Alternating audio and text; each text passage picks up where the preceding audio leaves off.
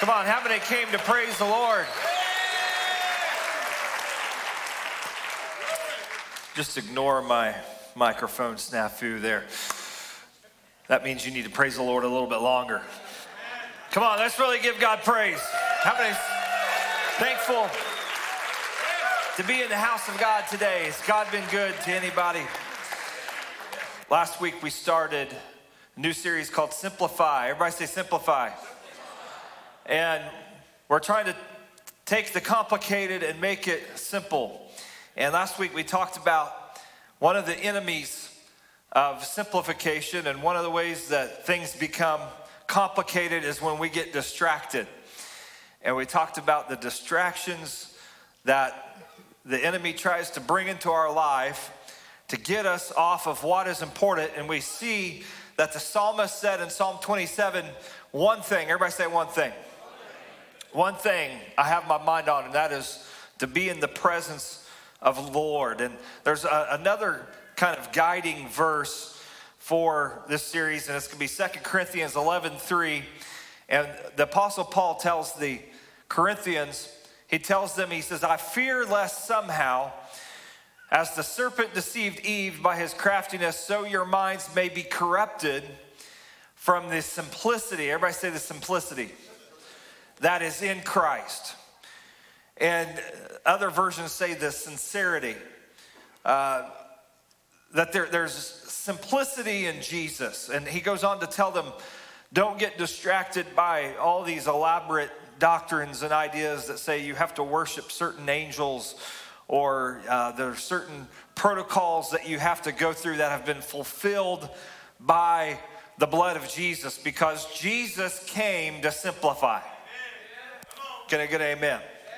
Jesus came to make the complicated simple. And so today, we're going to build off of that. And I want to ask you this question rhetorically, because I think it's something we all struggle with. And I know that certainly people outside of this place struggles with. And that is this: what does God want from me? What is God looking for me? Like, is he just looking for me to obey a set of rules and be good? Is he looking for me to give money? Is he looking for me to make some sort of lifelong dedication to a cause? Does he want me to improve myself? Does he just want me to be a better dad? Does he want me to be a better citizen? Is he wanting me to be a better husband? What does God want from me? And it can become confusing, and it can be complicated, because every week we hear somebody tell us something different, right?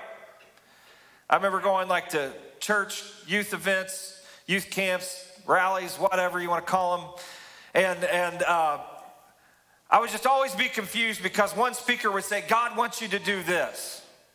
Then another speaker say, no, God wants you to do this. And I think we get a lot of that. Like one week, God wants us to give. The next week, God wants us to be sexually pure. The next week, God wants us to be better servants in his house. And we need to be involved more. And every week, we hear something new about what God wants me to do. And it gets complicated, because I can't keep track of it all. Because last week, Pastor Jeremy said that we can be distracted by things in the church. We can be distracted by ministries, and then maybe next week he'll tell us we need to get more involved. What am I supposed to do? Anybody else feeling that? And I think that we can make it complicated, can't we? And our walk with God gets complicated the further away we get from Jesus. Paul said that he was afraid the Corinthian church would be drawn away from the simplicity that is in Christ, just like the serpent deceived Eve. Well, how did the serpent deceive Eve? He drew her away by making her question what God said, and he actually kind of drew her away by things that didn't look completely evil. And he said, did God really say? And he took her to the tree of the knowledge of good and evil. And then we see that there were true trees in that garden. There was a tree of life, and then there was the tree of the knowledge of good and evil. And that one was off limits. And the temptation was I can make you like God. Now hear me, I want to be really careful how I say this because I don't want to make it any more complicated. You will never be Jesus. Right? Like we hope to help you. I hope to give you some good, solid meat from God's word. But you will never know everything. You will never have all knowledge. You'll never have all power. You'll never be completely in control because only Jesus has that power. There's only one Jesus. Amen? But I want you to think about this temptation that the serpent gave Eve is to eat of the tree of the knowledge of good and evil. Now, God never meant for us to know evil.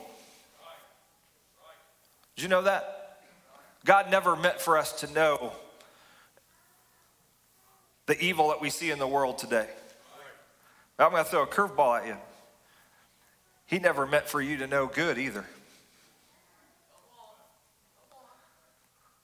What do I mean by that? If we're not careful, we can eat of the tree of the knowledge of good and evil, and this appears oftentimes in religious spirits, where if I just study the Word of God enough, I will know it all, and I will become the Bible answer man, and I am the authority of good and evil. And God is saying, you're going in territory I never meant for you to go because only I can know good and evil. And here's what we need to know. God never meant for us to know good. He never meant for us to know evil. He meant for us to know Him. Oh, can I get an amen in the house? What's that? When I study God's word, I'm not trying to break a code so I can have power and authority and I can be smarter than everybody else. When I study God's word, I want to know Him. I want to know His ways. I want to know His heart. I want to know His character. I want to know what it is that pleases Him, not for my sake, but simply because I love Him. Come on, somebody today. How many wants to know Jesus? And here's the simplicity that's found in Christ. It's just knowing Him. The simplicity that's found in Christ is knowing Him. I don't have to impress anybody. I don't have to feel like I'm better than anybody. The simplicity that is in Christ is I just want to know Jesus more. And so that's what I do, why I do. That's why I'm obedient. And I want to ask you today, what's your reward? What's your reward? Is your reward to know good and evil? Because here's the thing, we're going to either eat of that tree or we're going to eat of the tree of life. And the tree of life is Christ. And the tree of life is I could never do enough to impress Him, but He's done it all. I could never be obedient enough to be worthy, but He paid the price. I could never be righteous enough, but in His righteousness I stand before God, pure and holy. And so I eat from the tree of life, which is Christ. The tree of the knowledge of good and evil is a vain attempt for me to be like God in various ways. And so I want to ask you today, what is your reward? Is heaven your reward? Are the golden streets your reward?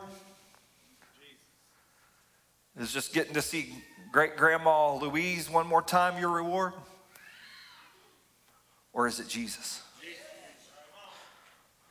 Because that's a very important question. Life becomes more complicated when Jesus stops being our reward. When people start being our reward, when God's gifts start becoming our reward, things get complicated. I want us to see what Paul said in Philippians 3. He said, not that I have already attained. You know what he's saying? This isn't heaven. How many know that this isn't heaven? Or I am already perfected. A lot of you are like, yeah, I know, I'm in Central Illinois. You don't have to belabor that point. This is not heaven. Nor have we already perfected. But he says, I press on that I may lay hold of that which Christ has laid hold of me. And he says, I do not count myself to have apprehended. But I want you to say, but what? One thing. Everybody say one thing. Remember last week the psalmist had one thing? Paul had one thing. He said, all that stuff He said, I lay it aside because there's one thing I want, forgetting those things which are behind. I want to stop there. We get complicated. Our walk gets complicated when we don't forget the things which are behind. And I want to tell you this. We got to forget the bad things and we got to forget the good things. If the devil can't make you bad, he'll make you good. And he'll get you to rest on things you did last year. He'll get you to rest on things you did 5 years ago. And he says, I forget anything good. I forget anything bad because there's one thing I want. And I'm reaching forward to those things which are ahead. I press towards the prize of the upward call of God in Christ Jesus. What was Paul's one thing? Jesus. His prize was what? Jesus. His goal was Jesus. Come on, somebody. Does anybody in here want to get back to the simplicity of Jesus? Simplicity of Jesus. I don't want morality.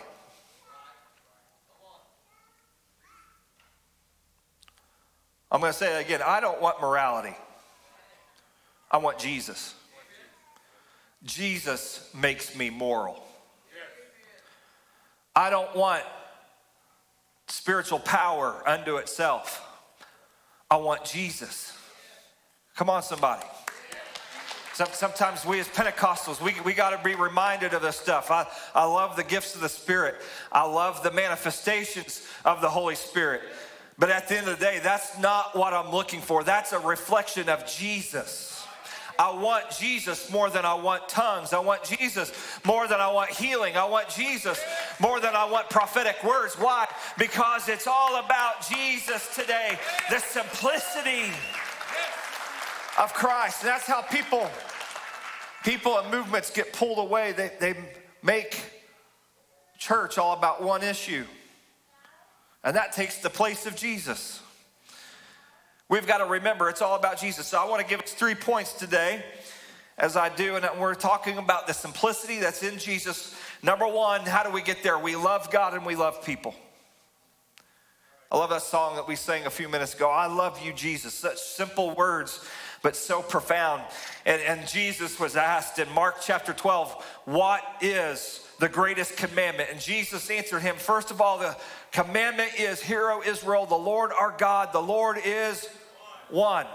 We serve one God. And he says this, we do what? We love him with all of our heart, with all of our soul, all of our mind, and all of our strength, everything within us. We love this one God. There aren't many gods. You know how life gets complicated when we have many gods. I answer to Jesus. I give an account to Jesus. I live my life for Jesus. I don't live my life for grandma. I don't live my life for my boss. Jesus is my Lord. Jesus is the person I look to. Come on, somebody. Does anybody today affirm that we are Jesus people? He is Lord. And so we love him for the essence of who he is. The greatest commandment is not, thou shalt not commit adultery. The greatest commandment is thou shalt tithe. Is not thou shalt tithe. The greatest commandment isn't you shall be really involved at church. Come on, somebody. The greatest commandment is to love God with everything. Because everything flows from that. Our heart is our will, our desires, our passions, our affections, our perceptions. They have to be rightly aligned with Christ. That's what it means to love God with our heart. Our heart is for him. Our heart is not for this world. Our heart is not for the distractions that are around us. And it's impossible to love God if our heart's not in it. You know, Jesus said of the Pharisees, they honor me with their lips, but their heart is far from me. Come on, we need some church people to love God with their hearts. We need some people to lift up their hands and worship with their heart. We need some people to serve with their heart. What does that mean? I want to serve God. I want to love God. Nobody had to dare me to be here. I came here today because I wanted to be here. How many today just want to serve God, want to love God? Nobody has to threaten you today. Our soul is our life force. It's the very essence of who we are inside. Our soul is that invisible force within us that is spiritual. We're to love God with all of our soul. What does that mean? That means I turn some things off. Why? Because what's on that screen is going to draw away my soul. I want to ask, is it worth it? Is it worth losing your soul? Is it worth losing that internal, eternal part of us that goes on forever? We've got to have that joined with God. Our mind is how we pursue Him, and our understanding. We love God with our mind. We study His Word. We think about His ways. His thoughts are higher than our thoughts. And I was posing this question to our Bible class here at MAPS this week. And that is this: can you love God when you don't understand Him? There's things in His Word I don't understand. But again, I'm not trying to eat of that tree of the knowledge of good and evil. Why? Because there's some things that belong to God. I trust Him. And I love Him in my understanding, even when I don't understand Him completely. There's things that are happening right now that I don't understand. There's people wrestling with sickness. I don't understand why they are wrestling with sickness, but I trust Him and I love Him. That's what it means to love God with your mind. When evil thoughts come in my life, like that came into Eve to draw her away, to question God, I shut it down with the Word of God and I say, His ways are perfect. His ways are higher than the heavens.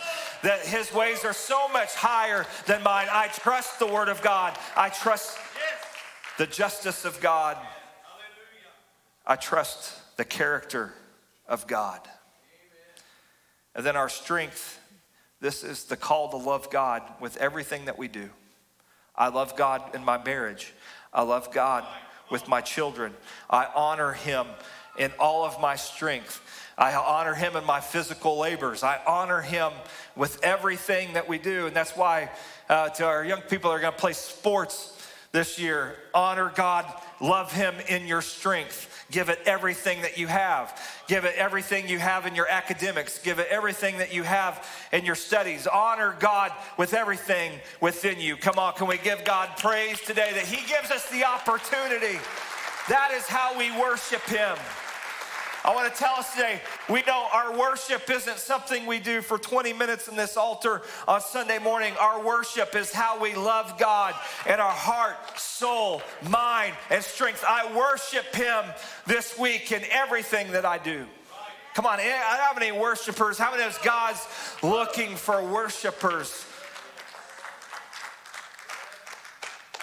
But then there's that messy other half of that saying by Jesus, and He says this: the second like it is this, you shall love your neighbor as yourself. And there is no other commandment greater than these. You see, there were over 700 commandments in the Old Testament, and it got complicated. You know how it got complicated? There's no way anybody can do that. There was no way anybody could keep all of those rules all of the time. And so Jesus came to simplify things. He says, hey guys, look, I'm going to put those 702. Love me with everything. Love your neighbor as yourself. What does that mean? Put people first. God is first. Your neighbor is second. I am third. And so what do? We love people like we would love ourselves. We put a priority on the people around us. You know how life gets complicated? Life gets complicated when we become selfish. And you'd be amazed how simple it can be when you put other people in front of you and you put their happiness in front of your own. Come on, what if we became servants? We got enough of those. What if we became servants at home this week? So I'm going to love my neighbor as myself. What if we became servants in our job this week? And here's what I'm going to tell us today. You can't do one and not do the other. You cannot love God and not love the people around me. I don't want to hear you speak in tongues all day Sunday if you don't love the people around you on Monday, Tuesday, Wednesday, Thursday, Friday. Come on, somebody. We need some real Christians to stand up and simplify things. So when that person makes you mad, you got to simplify things. What is God asking me to do in this moment? Just yesterday, I was taking the kids to the Golden Arches. That's the third commandment. And I was trying to pull in, and I guess I took too long, and the guy behind me honked at me and pointed me to Jesus.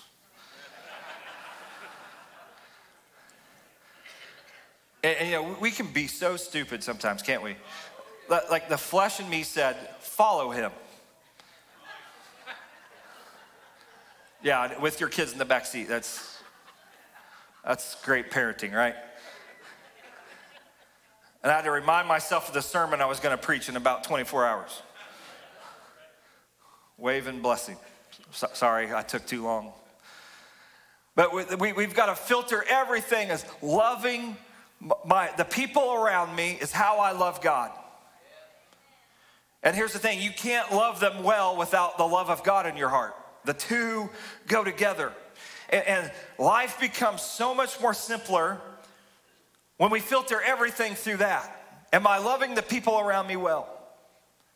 Am I loving my wife well? Am I loving the people in my home well? And the second point I want to give us today goes along with this, and that is this. Obedience is God's love language. Right, come on, we all got a love language.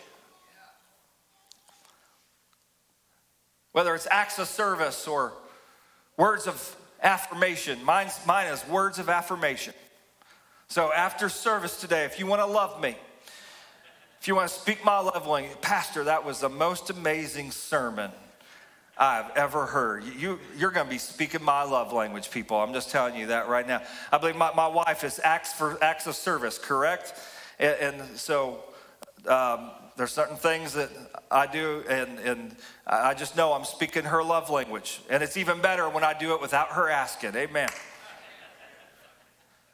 But God has a love language, and it's obedience.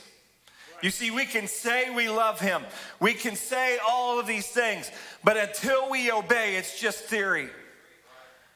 And today I want to help simplify some things for us, and that is we've got to obey God. The heart of obedience is making a choice. You've got to make a choice to love God. And there is no love without choice. Why did God put that? You know, so many times I thought, Lord, let me help you. Let me help you. No, I wasn't there when you created everything. No, I wasn't there when you spoke the universe into existence. No, I can't tell you the first thing of even how my cell phone works. But let me help you. All right? Because we're really smart. You didn't have to put that tree in the garden. Come on, you talk about think complicated, but that would have simplified. There would just be one tree, and if you eat of that tree, there's no problems. If you would have just taken away choice, we wouldn't be in this whole mess. But here's the problem with that. You also wouldn't have love. And you cannot have love without choice. You have got to make the choice. You have to make the choice to love God. And here's how we do that. We honor him in our obedience. We choose to love God. Let me say it this way. Our choices reveal our love for God. There is no love apart from choice. And so we must simplify our life by defining our love for God one choice at a time. Can I say that again? Our love for God is defined by one choice at a time. What did Jesus say in John 14? If you love me, keep my commandments. My love for God is going to follow in my choices. And I get to choose. You see, God is a gentleman. He's not going to put a gun at your head and make you do certain things. One of the most beautiful gifts that he gives us is the gift of choice. Why? Because we cannot love him apart from that. He did not want to create a bunch of robots who were programmed to obedience. He gave us the choice. 1 John 2:15 says, do not love the world nor the things that are in the world. If anyone loves the world, the love of the Father is not in him. Notice he says, do not love the world. What's he saying? He's saying the love of the world is a choice. If God says do not do something, that means he's given you the choice. And we've got to get back to a very simple concept that we've lost today, and that is this: personal responsibility. Personal responsibility. We've got to get back to the reality of sometimes we make bad choices. And we can't genetically blame it on grandpa. We've got to take responsibility for our sins.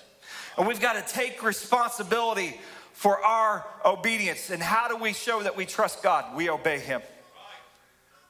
We obey him when we don't understand it. We obey him when it runs counterintuitive to our personal preferences. Obedience reflects our trust. It also shows our love for him. You see, when Abraham took Isaac to go prepare a sacrifice, what was he doing? He was showing that he trusted God. And his son starts asking questions. He says, son, the Lord will provide the sacrifice. What was he showing? He was showing faith. He was showing trust. He was showing love. And today I want to show us today, how do we obey God? Well, here's what we have to do. We have to develop some personal values. Everybody say personal values. If you want to write these down, I don't think I gave them for the screen, but or you could say it this way: personal convictions. Come on, some of us need to get some convictions. Convictions are pre-choices that guide our life. Notice I said pre-choices. There's some things that maybe you can do that I cannot do because I know myself. I know my weaknesses. I know what pulls at me. I know what will get my engines running, and I know what will get me going the wrong direction. And so I have to develop some personal convictions that say, they can go there, I cannot. They can do that, I cannot. That is through the power of the Holy Spirit. And you've got to take responsibility for those convictions. I cannot give them to you. Bishop cannot give them to you. You have to develop personal, everybody say personal convictions. Let's praise God for personal. And I'm going to throw this in. These are not always thou shalt nots. If someone presses you on it, well, show me Bible for that. I don't have to show you Bible for it if God put it in my heart. And I'm not putting it on you. I'm saying I cannot do that. There might be some music I can listen to that you cannot. Because to me, maybe it's harmless and it's just some song from the 70s. But maybe it was something you did drugs to 40 years ago, and it takes you back. We're talking about loving our God with our soul. That's what we're talking about. Like that, if anything takes me towards sin, even if there's not a Bible verse, I've got to listen to the voice of the Holy Spirit. Come on, is this simple enough? Is it simple enough? So there's personal value, then there's traditional values, or we could say traditional convictions. And these come through our family structures and our church structures. And most of the times, these may not be specifically Bible-based, but they're Bible-principled. There's biblical principles where these are based on. And sometimes people ask, well, why don't you do that? And I don't come at them with 20 Bible verses. You know what I say? You know, a lot of it has to do with the way I was raised. Right. And I'm thankful for it. Right. I'm not putting it on you. I'm not saying everybody, but it's worked for our family. And so this is what I do. It's a traditional value. It's something that has been handed down to me, and I don't judge the whole world by it, but it's worked. And here's what I would tell you. When you start to change traditional values, and I mean this sincerely, just be careful. Because here's where I want to go. Traditional values often protect our core values. What are my core values? I will not cheat on my wife. I will not steal. I will not break confidence. I will not do things that would harm the people of this church. I will not take advantage of people. I will not steal. Those are my core values, and often they are protected by that layer of traditional values that keeps my life centered and keeps my core values in line. Now, here's what I'm going to tell you. It's up to you, and you've got to work with the Holy Spirit to work all of that out. I'm giving you principles for how you can obey and please God. Does everybody still love me today? Come on, speak my love language and affirm me. Personal values, traditional values, core values. And so we've got to protect those things that hold our love for God together. The third thing I want to give us today is this: commit to God. Commit to God. If you want to simplify your life, commit to God. Proverbs 16:3. It says, commit your work to the Lord and your plans will be established. What does that mean? If you commit, he'll do the rest. If you put your feet firmly on the ground and say, I'm not moving. God, this is what I believe. God, I trust you. I'm committing my life to you. It doesn't matter what the people around me do. It doesn't matter how circumstances change. I am committed to you. And it's difficult to love and obey what you're not committed to. It's difficult to love and obey what you're not committed to. And I think that's the problem we see in modern day Christianity. People want to say they love God. Nobody wants to commit and obey. We've got to be committed to God. And I think one of the reasons we see that is culture has bled into our thinking, and culture has taught us that love is an emotion, not a choice.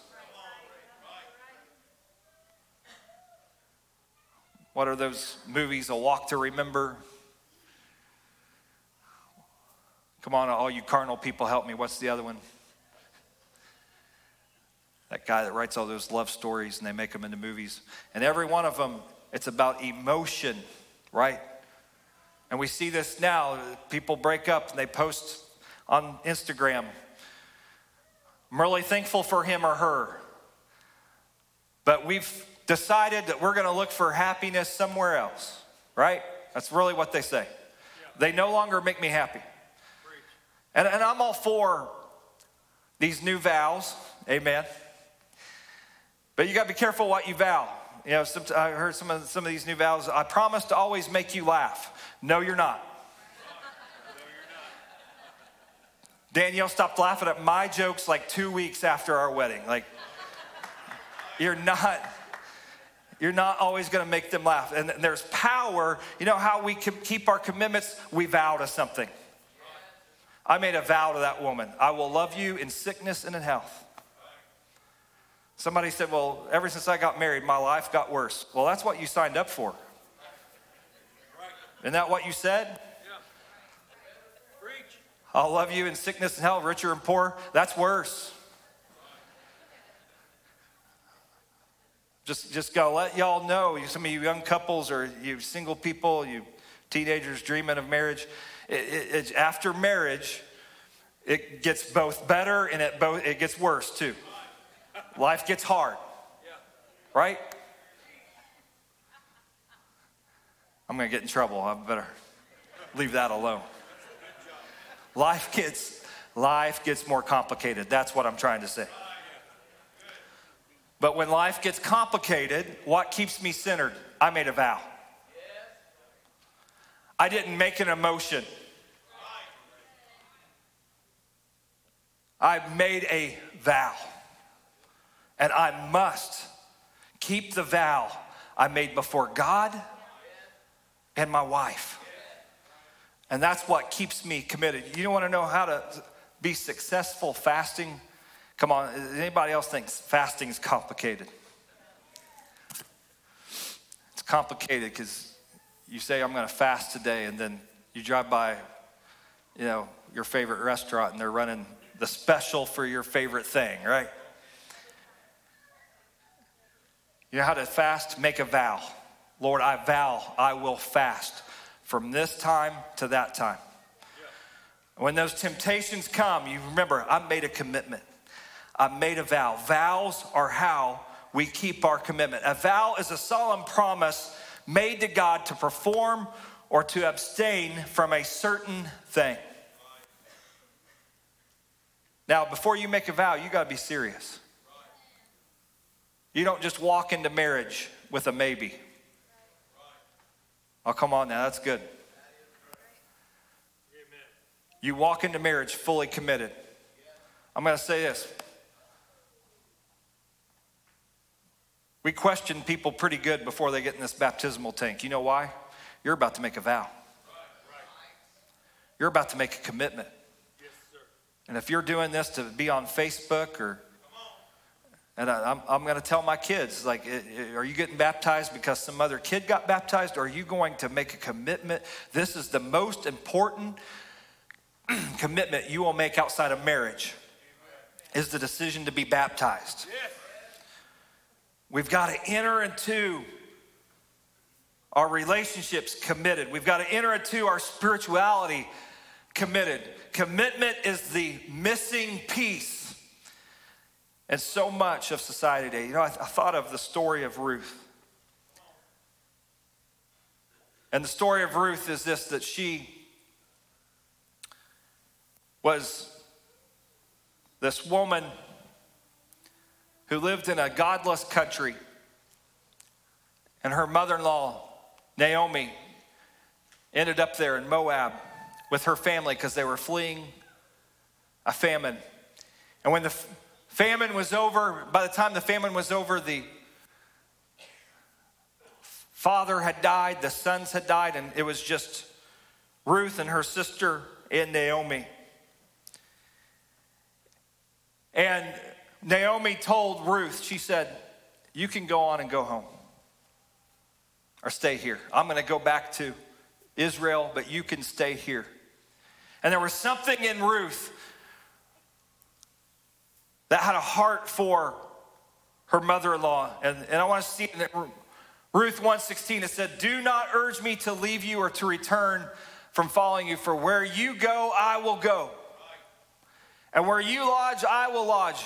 Your people shall be my people. Your God will be my God. You know what that is? That's commitment. That's a vow. She said, wherever you go, I'm going. Whoever's your people, they're my people. Right. You know what this is? It's a picture of somebody joining the church, of joining Christ. She had a committed spirit. I've told this story before, and I'm going to tell it again. But Danielle and I were dating, and she had so many good things going on in her life, or was advancing in her career. And I came along, we started talking, and one night I got real quiet on the phone. And we only spoke for a couple minutes, and I said, yeah, I'm just not, I don't feel good tonight. I used some excuse. And we ended the phone call, and about 90 seconds later, she called me back and she said, Jeremy Sue, you're going to tell me what's going on right now. And I said, what are we doing? You're not leaving your career.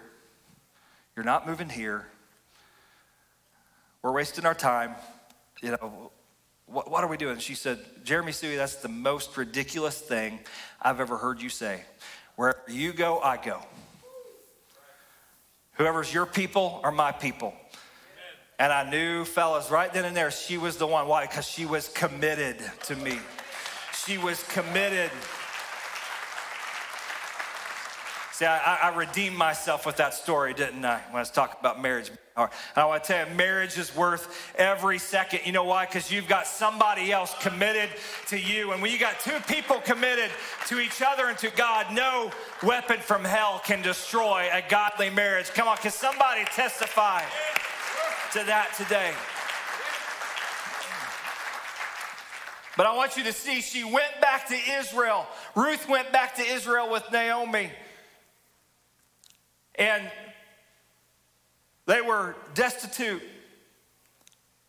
They had no income. And she goes to pick up the leftover grain in the field. And there's a man named Boaz who owns that field. And it says that she fell on her face, bowing to the ground, saying to him, why have I found favor in your eyes that you should take notice of me, since I am a foreigner? You see, Boaz let her have extras.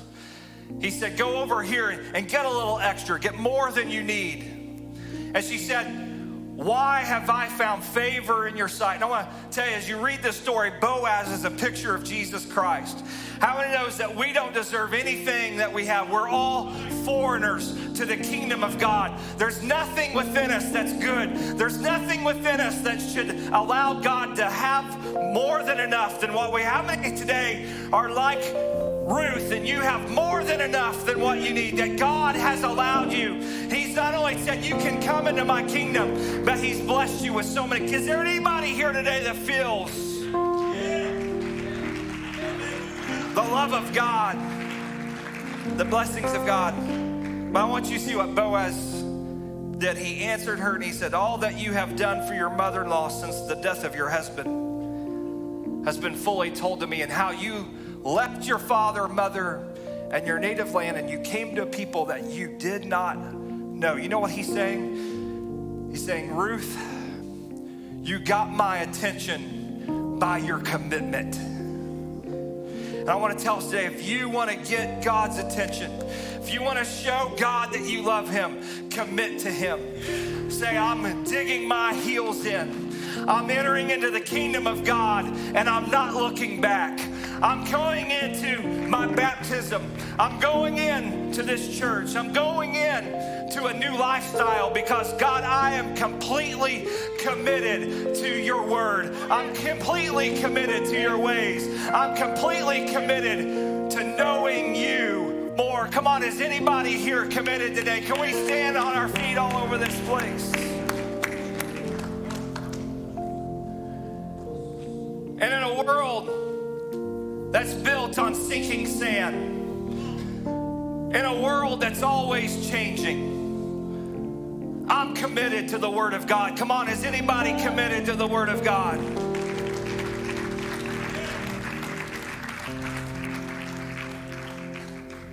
A lot of people are committed to science. Does anybody notice the science changes about every 3 years now? Does anyone know, can we eat eggs? Have they figured that out? We eat eggs. Next year it'll say one thing, next year the next. And the same people that can't even figure that out want to tell you how to live your life. I'm staying committed. I'm staying committed in good times. I'm staying committed in bad times. Why? Because I love Jesus. I made a vow to him. I'm going to serve you. I'm going to love you. Come on, I want us to sing this song. And here's what I want us to do. I'm standing today committed to the Word of God. I don't care